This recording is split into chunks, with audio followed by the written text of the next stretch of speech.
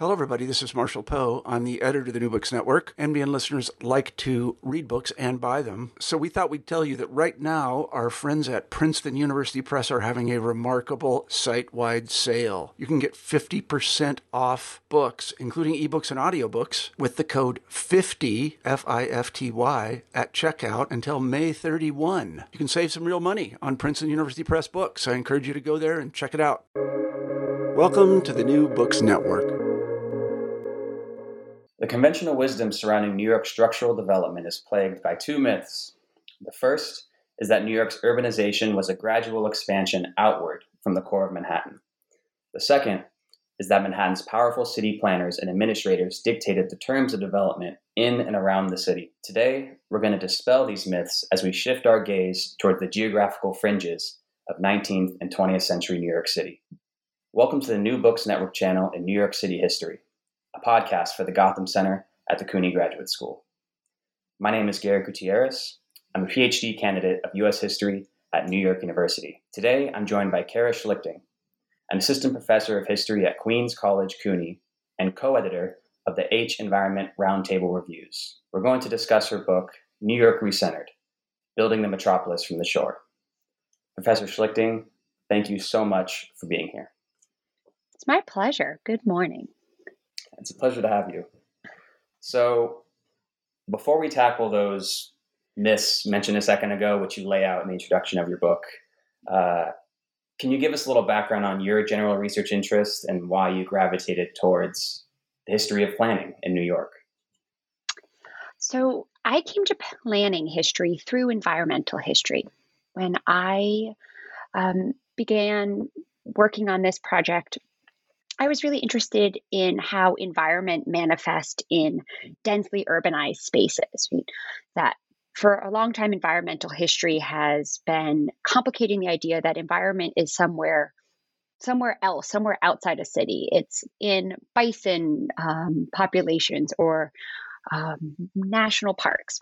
And I had been really interested by the scholarship of urban environmental historians who were looking for everyday nature and daily interactions with nature in things as mundane as going to a local park. And so that's where I had started. I wanted to think about nature in the late 19th and early 20th century metropolitan area. And I was thinking about it because I was living in Manhattan and running along the East River on a really much loved but less than beautiful running track by the power plant, Con Ed power plant along 14th Street down into the Lower East Side. And it's a really gritty place to find nature, but it was the closest I could get. And so that is what had inspired me. But I realized as I moved through the parks of the East River system that my questions about environment couldn't be separated from questions about infrastructure. And so I came to realize that planning history and environmental history would have to come together if I wanted to answer the questions I had about particularly waterfront development and waterfronts as an interesting component of the urban environment. And so I fell rather deeply into planning history for 5 years. I'm familiar with the route you're talking about. I used to live in Stuyvesant Town, so it's funny.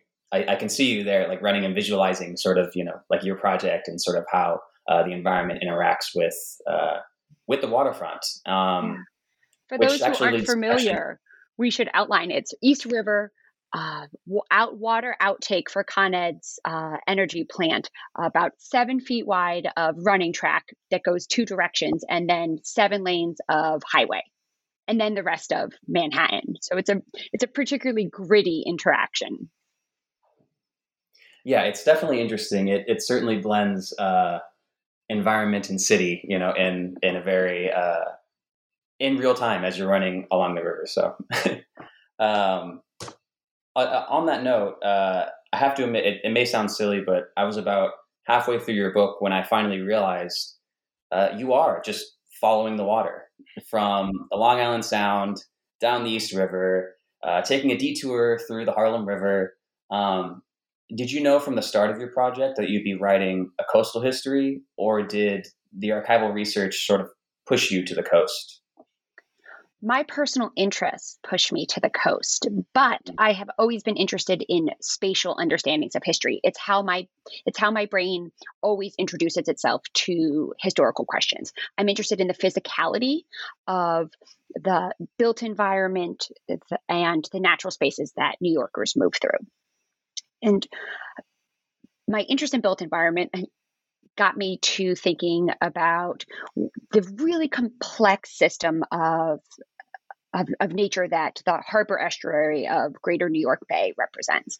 And it was this combination of wanting to think spatially about New York City history and New York environmental history, but also the challenge of doing such a complex ecosystems history led me to focus on a single arm of that estuary. And so what I call the Greater East River became a lens through which I could focus on the complexity of this space. The harbor estuary involves the lower bay around Staten Island, the upper bay, the Hudson River, the Harlem River, the East River, the huge marshlands of Jamaica Bay, and then up into Long Island Sound. It's all really one ecological system.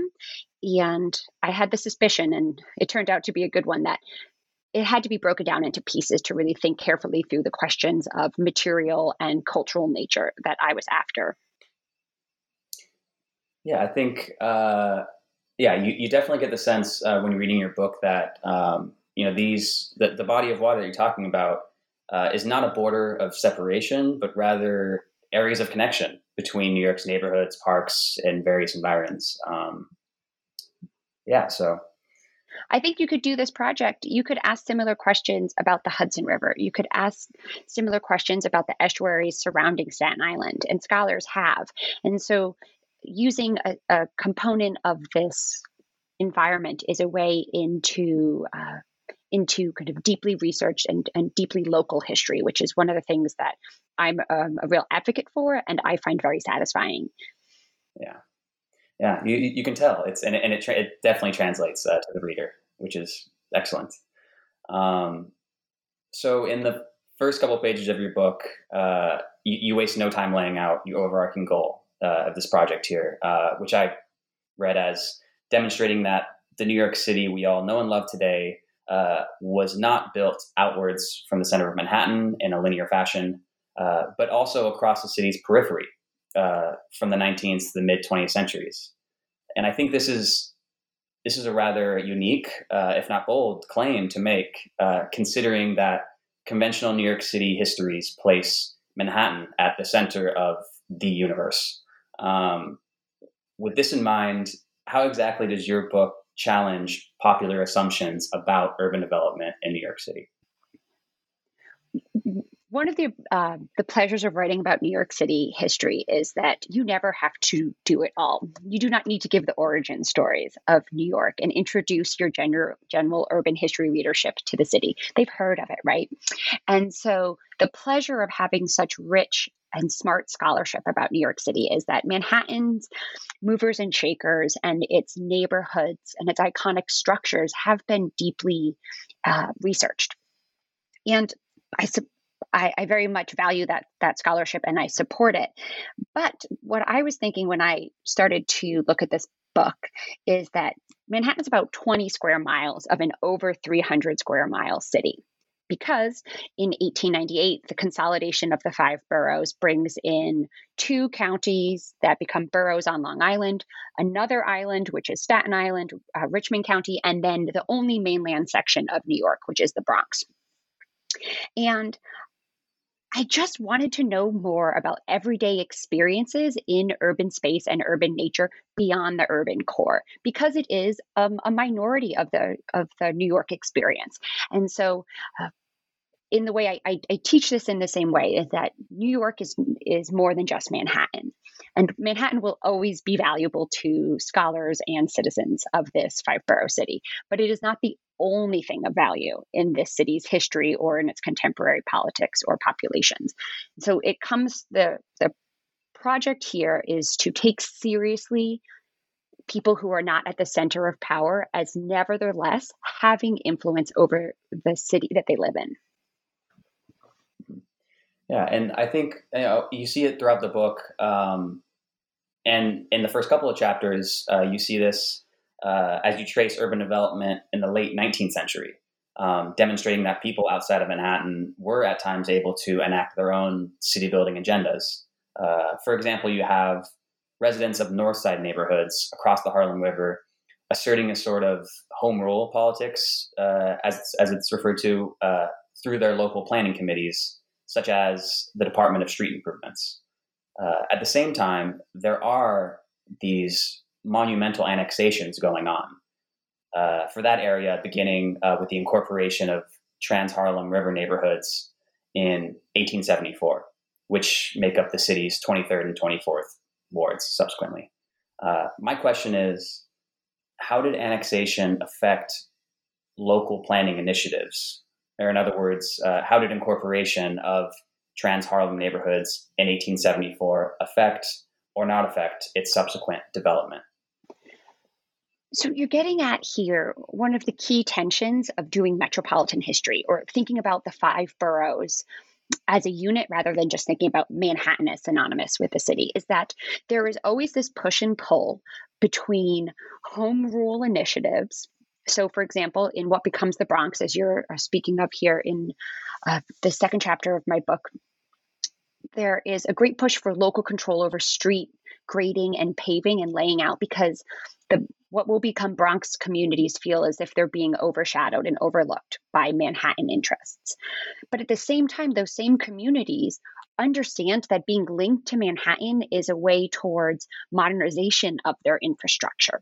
And so it's both a blessing and a curse that these communities are going to negotiate. And so when New York City reinvents what it will be, right? And I argue that to leave the island of Manhattan and annex mainland territory is a fundamental shift in the thinking about the city, because now it is going to be a regional system, not an island-bound colonial footprint of New York.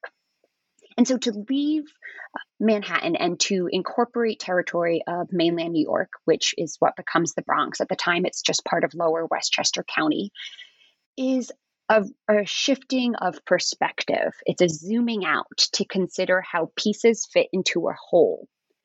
And traversing the Harlem is the first step to that. And I would argue that what we see this community tension between home rule and regionalism is at the heart of the tensions between the Bronx and Manhattan, but then the rest of the boroughs when you add them in 1898. And to be frank, it's a pattern that you can continue outside of the municipal jurisdictions of even the consolidated city. This tension of the benefits of metropolitan growth and benefits of regionalism are always going to be on locals' minds as they decide whether or not they need to embrace city planning ideas or reject them. Yeah, I mean, you definitely get the sense, the very concept of the region as well, as an organizing geographical marker, is constantly shifting over time. And, as you demonstrated, shaped by a variety of factors, be it real estate patterns, social and economic trends, park space, but perhaps most notably, and my favorite is these local planning committees. And that sort of tension between regionalism and localism, I think is really central in your book. And it gives us an idea of how the regional city evolves over time. And those local communities often have surprising visions of what appropriate metropolitan growth should look like. And it's a place of real innovation in urban form, and they don't all last. Some are subsumed by 20th century urbanization. But because of the shifting political jurisdictions of late 19th century New York, the slow accumulation of outer boroughs, the Bronx is annexed in two steps, 1870s, early 1890s, and then the other boroughs are added in 1898. So slow accumulation overlaps with a moment in which city planning is still professionalizing. There isn't a hard and fast rule about who counts as a city planner. And so it makes it makes the field of city building and urbanization a place ripe for localism and innovation on individual levels. And so, sort of mirroring these debates that are going on between regionalism and localism is this tension between public and private interest. What kind of spaces are sparking debates between public and private development in your book? And are there instances where public and private interest are blurred? This actually gets us back to the question that you asked earlier about why waterfronts. And I would argue that a waterfront is a perfect place to look at the collision of public and private interest because it is a finite type of real estate. And in a port city like New York, it's going to serve numerous roles. It's a place for economic growth, right? The infrastructure of commercial shipping is key to New York's economy. And it's also a place for services that the city is trying to offer its residents, but that can be noxious, right? It's a place for dumps and it's a place for water treatment later in the 20th century, water treatment plants. And it's also a place for infrastructure about not just of a commercial dock, but for roads and bridges. And then finally, it's a place of residency and recreation. And so the waterfront has all of these complicated and conflicting users and values built in. And it's a way to understand how public and private goods really start to collide as the outer boroughs mature in the late 19th and early 20th century. And I see housing and recreation as some of the clearest examples of public and private good.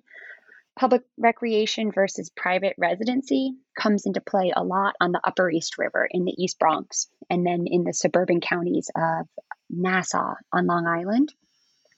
But another one, which is in some ways more interesting to me because of the way it allows me to ask questions about the ecosystem of this estuary, is refuse disposal. Dumps and waste are another example of where public and private collide. New York City makes trash, and getting rid of its trash is a public good by the end of the 19th and early 20th century. But where that trash ends up tends to be largely landfills that are coastal because coastlines can sponge in more, can absorb more refuse.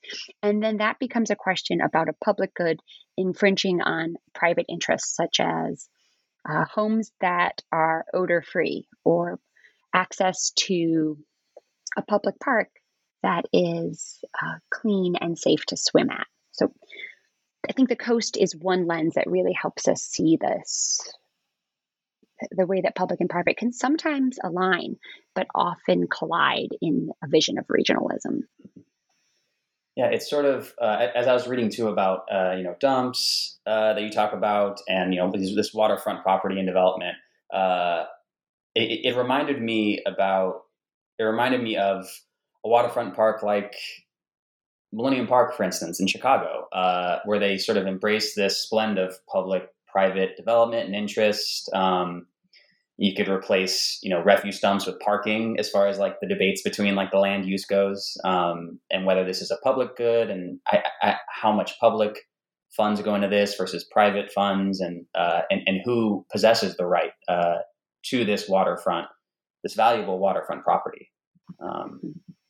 So yeah, I think it resonates. Yeah.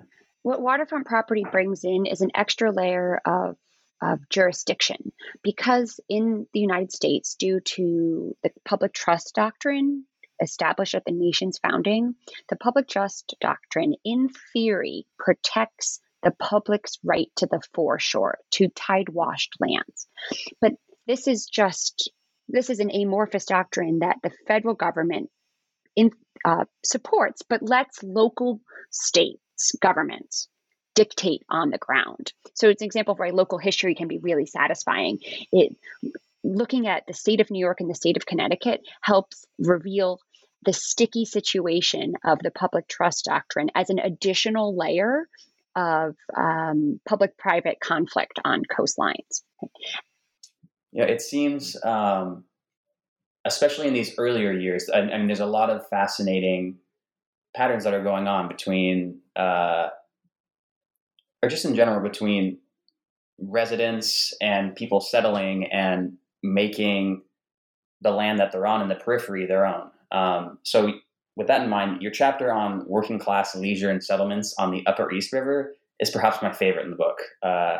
In this chapter, you discuss how in the beginning of the 20th century, summer camp colonies along the coast and the East Bronx were converted from temporary tents into these permanent bungalow communities by the area's residents. So these people outside the purview of formal large-scale planners effectively transform these sites of summertime leisure into blue-collar suburbs, which demonstrates a couple key points. First, it lends to your argument that small-scale actors outside of Manhattan truly are reshaping the city according to their own wants and needs. And second, that the emerging leisure economy around the turn of the century was vital to the development of the urban periphery. Especially with that second point in mind, can you explain how and why leisure became such an integral part of settlement and development along New York's coast? Yes, absolutely. I absolutely agree with the way you're framing this here, because I think leisure is one of these human impulses that it resonates across space and time. In 2020, this summer was a really hot summer in Brooklyn, where I live, and I too wanted to go to the beach. I wanted to get out of the urban core and feel the cool breeze and see the ocean, maybe swim in it, right? There were some sharks that were interfering with my planet on the South Shore of Long Island this summer. But nevertheless, in 2020 to 1920, these are similar impulses that urbanites have. And so one of the things about leisure is it's really a universalizing experience. This interest to find a day of relaxation in an environment that is different than the one you live in. And that could be in an environment like Central Park, or it could be in the stories I tell about the East Bronx and Northern Queens. And what's interesting about these spaces is that they are at most gently scenic.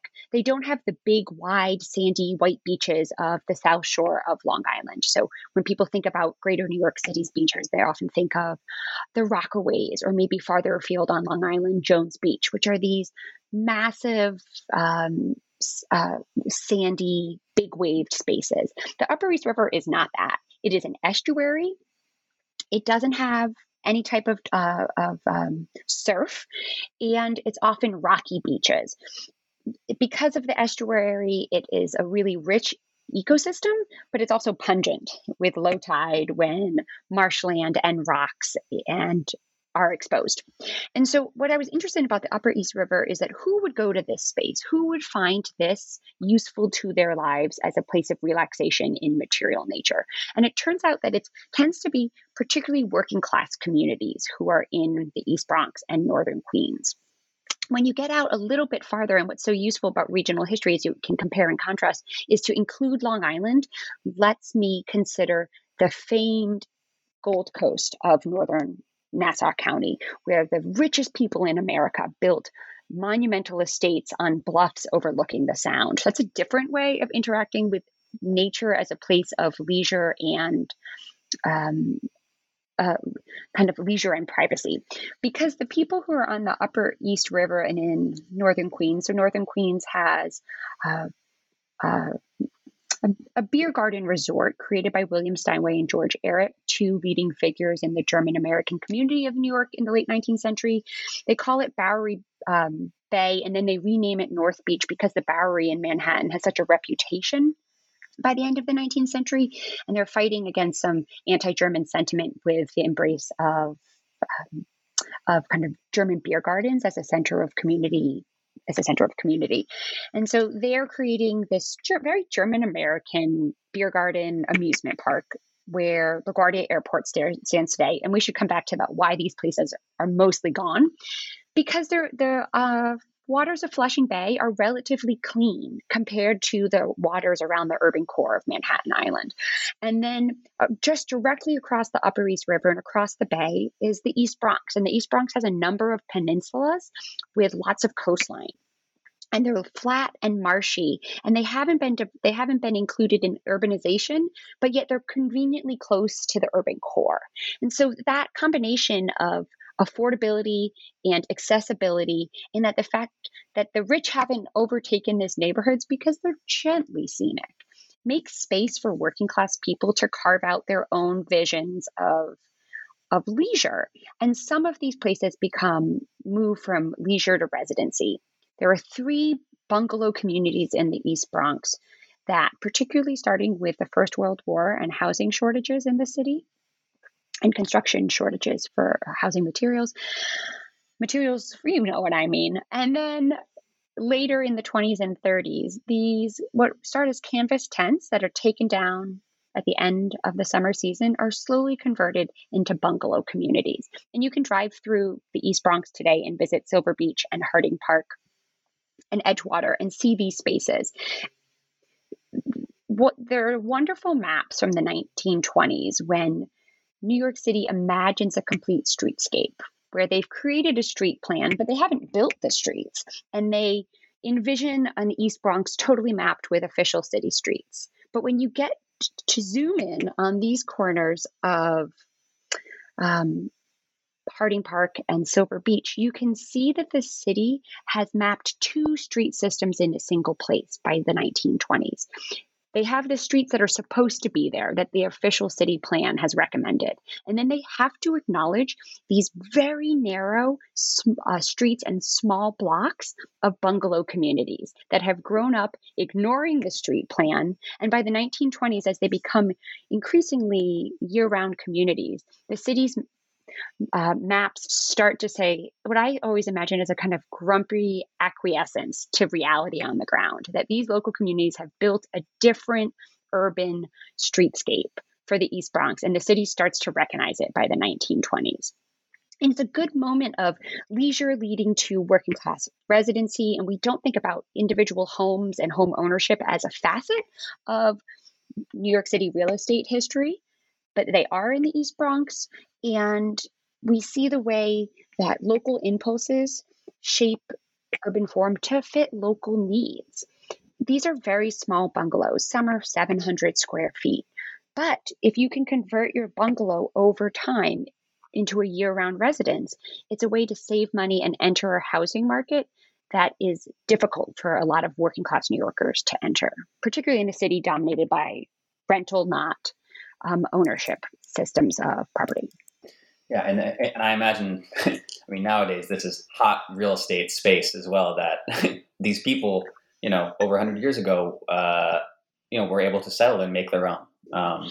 So they have fabulous echoes across the 20th century where eventually they're combined into cooperative neighborhoods, and they're owned the same way cooperative buildings are owned in New York City, which is very rare for freestanding homes because they had been built as land leases where the ownership of the house had been separated from the lease of the property. And so owning the house itself was cheaper than owning the property along with the house. But they have really important echoes across the 20th century. In the 1960s and 1970s, particularly Harding Park becomes increasingly Puerto Rican. And the community that ends up there, and I've written about this in other places, really evokes the feel of a coastal fishing village in Harding Park, in these bungalow waterfront communities. And the people who move into the neighborhood say, this reminds me of places my family came from in Puerto Rico, or I came from in Puerto Rico, and it's working class and I can afford to rebuild a home on my own. So it's the same reason in the 1970s that we see a reinvestment in this community, is that it's a way for working class New Yorkers to have a different real estate and residential experience. But the environment continues to play an important role. It was the coastal setting and chance to clam and swim that drew people in the 19-teens. But it's also why people started to leave these places, because as the harbor becomes increasingly polluted, it is less appealing to be on its shorefront.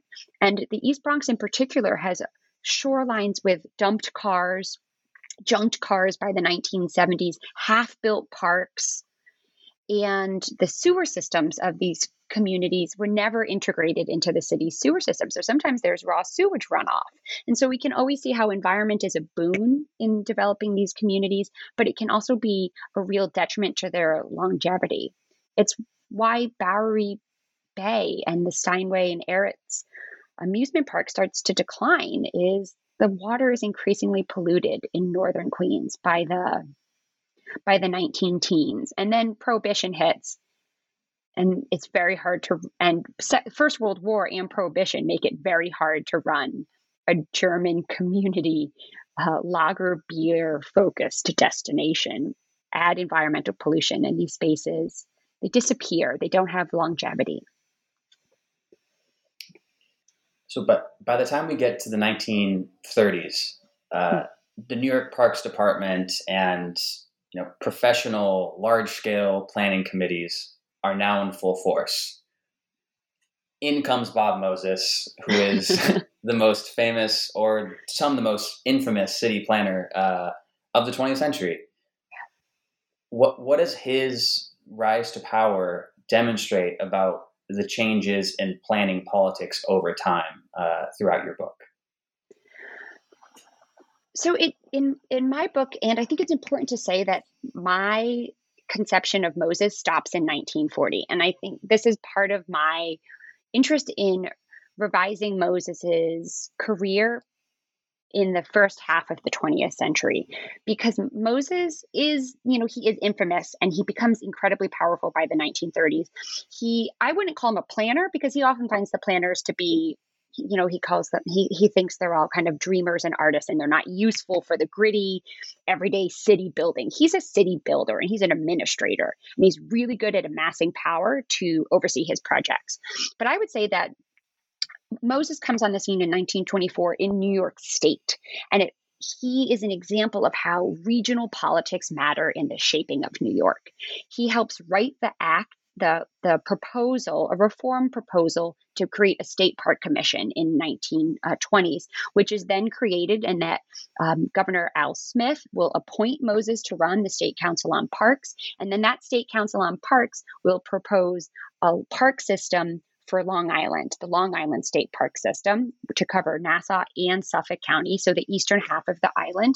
And then Moses will be appointed head of that.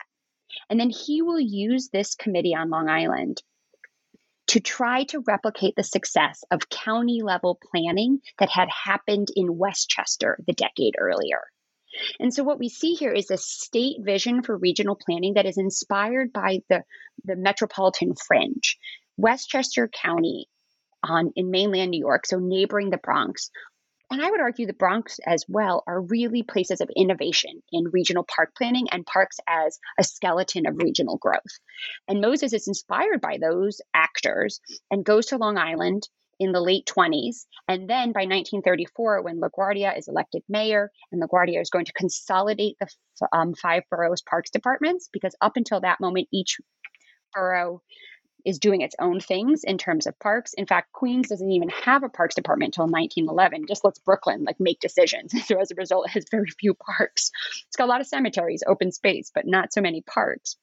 And so then that's when Moses steps onto the scene in New York City, when he's appointed commissioner of the Consolidated Parks Department in 1934.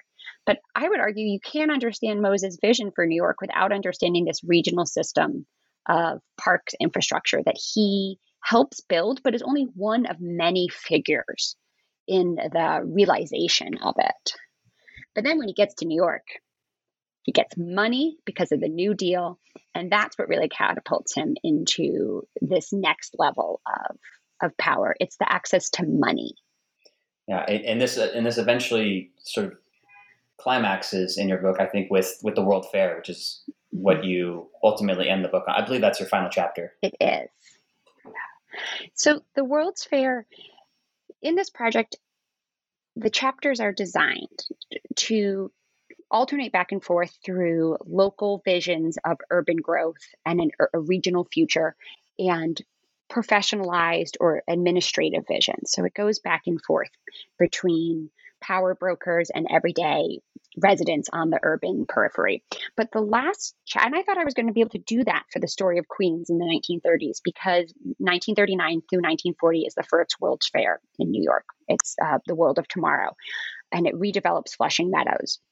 It's the same site that we see the second New York World's Fair on in 64 and 65. But in fact, The influx of federal money overwhelms local interests in this fair development. It's very hard to fight the power of New Deal funds. And the other thing that I realized that there wasn't as much local organization for how they might envision a quote unquote modern Queens, which is really at the heart of the World's Fair in this era, is that the Flushing Meadows is so large. That's the site of the fair. It's kind of like a long, skinny slice of pizza. And that the communities in Forest Hills versus the communities in College Point versus the communities in Corona, these are all neighborhoods around this marshland of Flushing Meadows, are so disparate in their socioeconomic status and their identity and the local economies, and they're geographically separated from each other, that there is never a coalescing of a grassroots vision for what Flushing Meadows could be beyond what's there already. There's huge boosterism from the borough level, and then there's a flood of funding that allows New Deal administrators, state administrators, city administrators, Department of Sewers, the Triborough Bridge Authority, which is another state organizing body that Moses also runs. It allows these really big, it's like peak big infrastructure through public authorities. And that's what comes to play to rebuild Flushing and present a vision of a modern urban edge, a modern Queens by 1940. So as historians, we like to identify patterns or anomalies that help us make sense of our past, ultimately to understand the present. Are your book's findings distinct to New York, or does your work also apply to other cities across the United States? Have you, do dialogue with other books or other cities at all, or see yourself potentially doing so in the future? So in some ways, New York is exemplary, right? It's so big.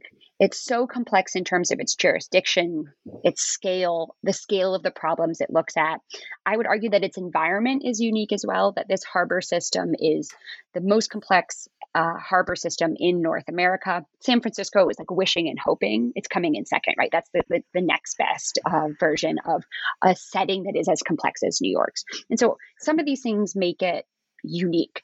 But the rise of a regional city is something that happens beyond New York, right? We see the friction between private and public interests and the impulses to centralize and decentralize government. These are stories of the 20th century American city, right?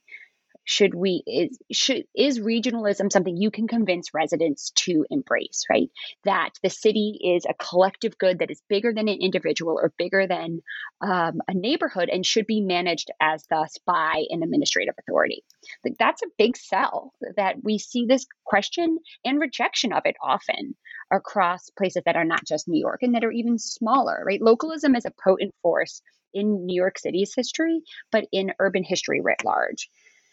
So I would think that question can be applied to other cities and should be applied to other cities.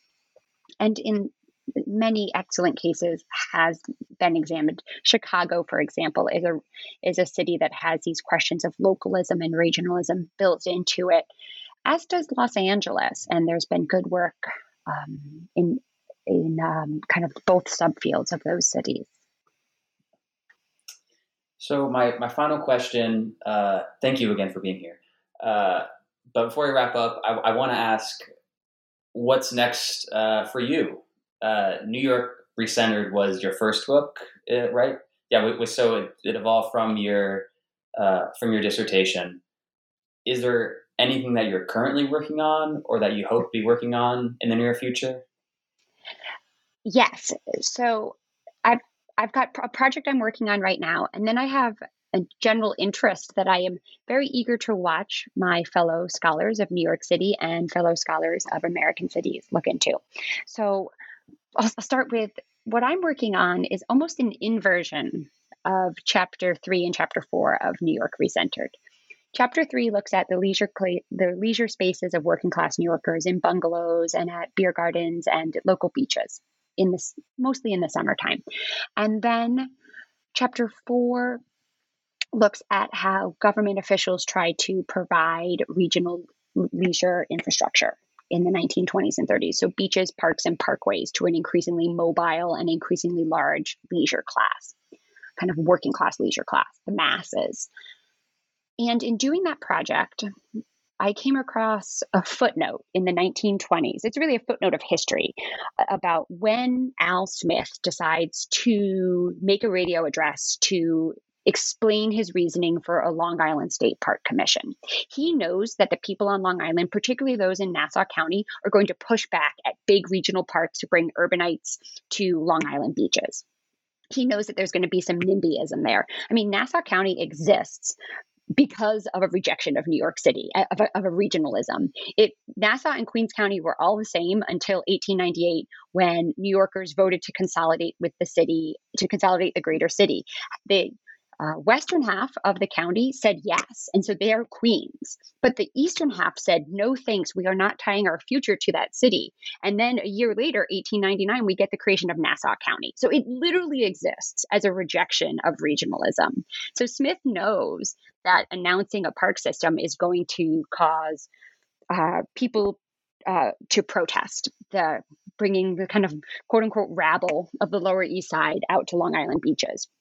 But he waits until a heat wave in July of 1925, and he uses that heat wave as part of his argument. He says, look how hot New Yorkers are.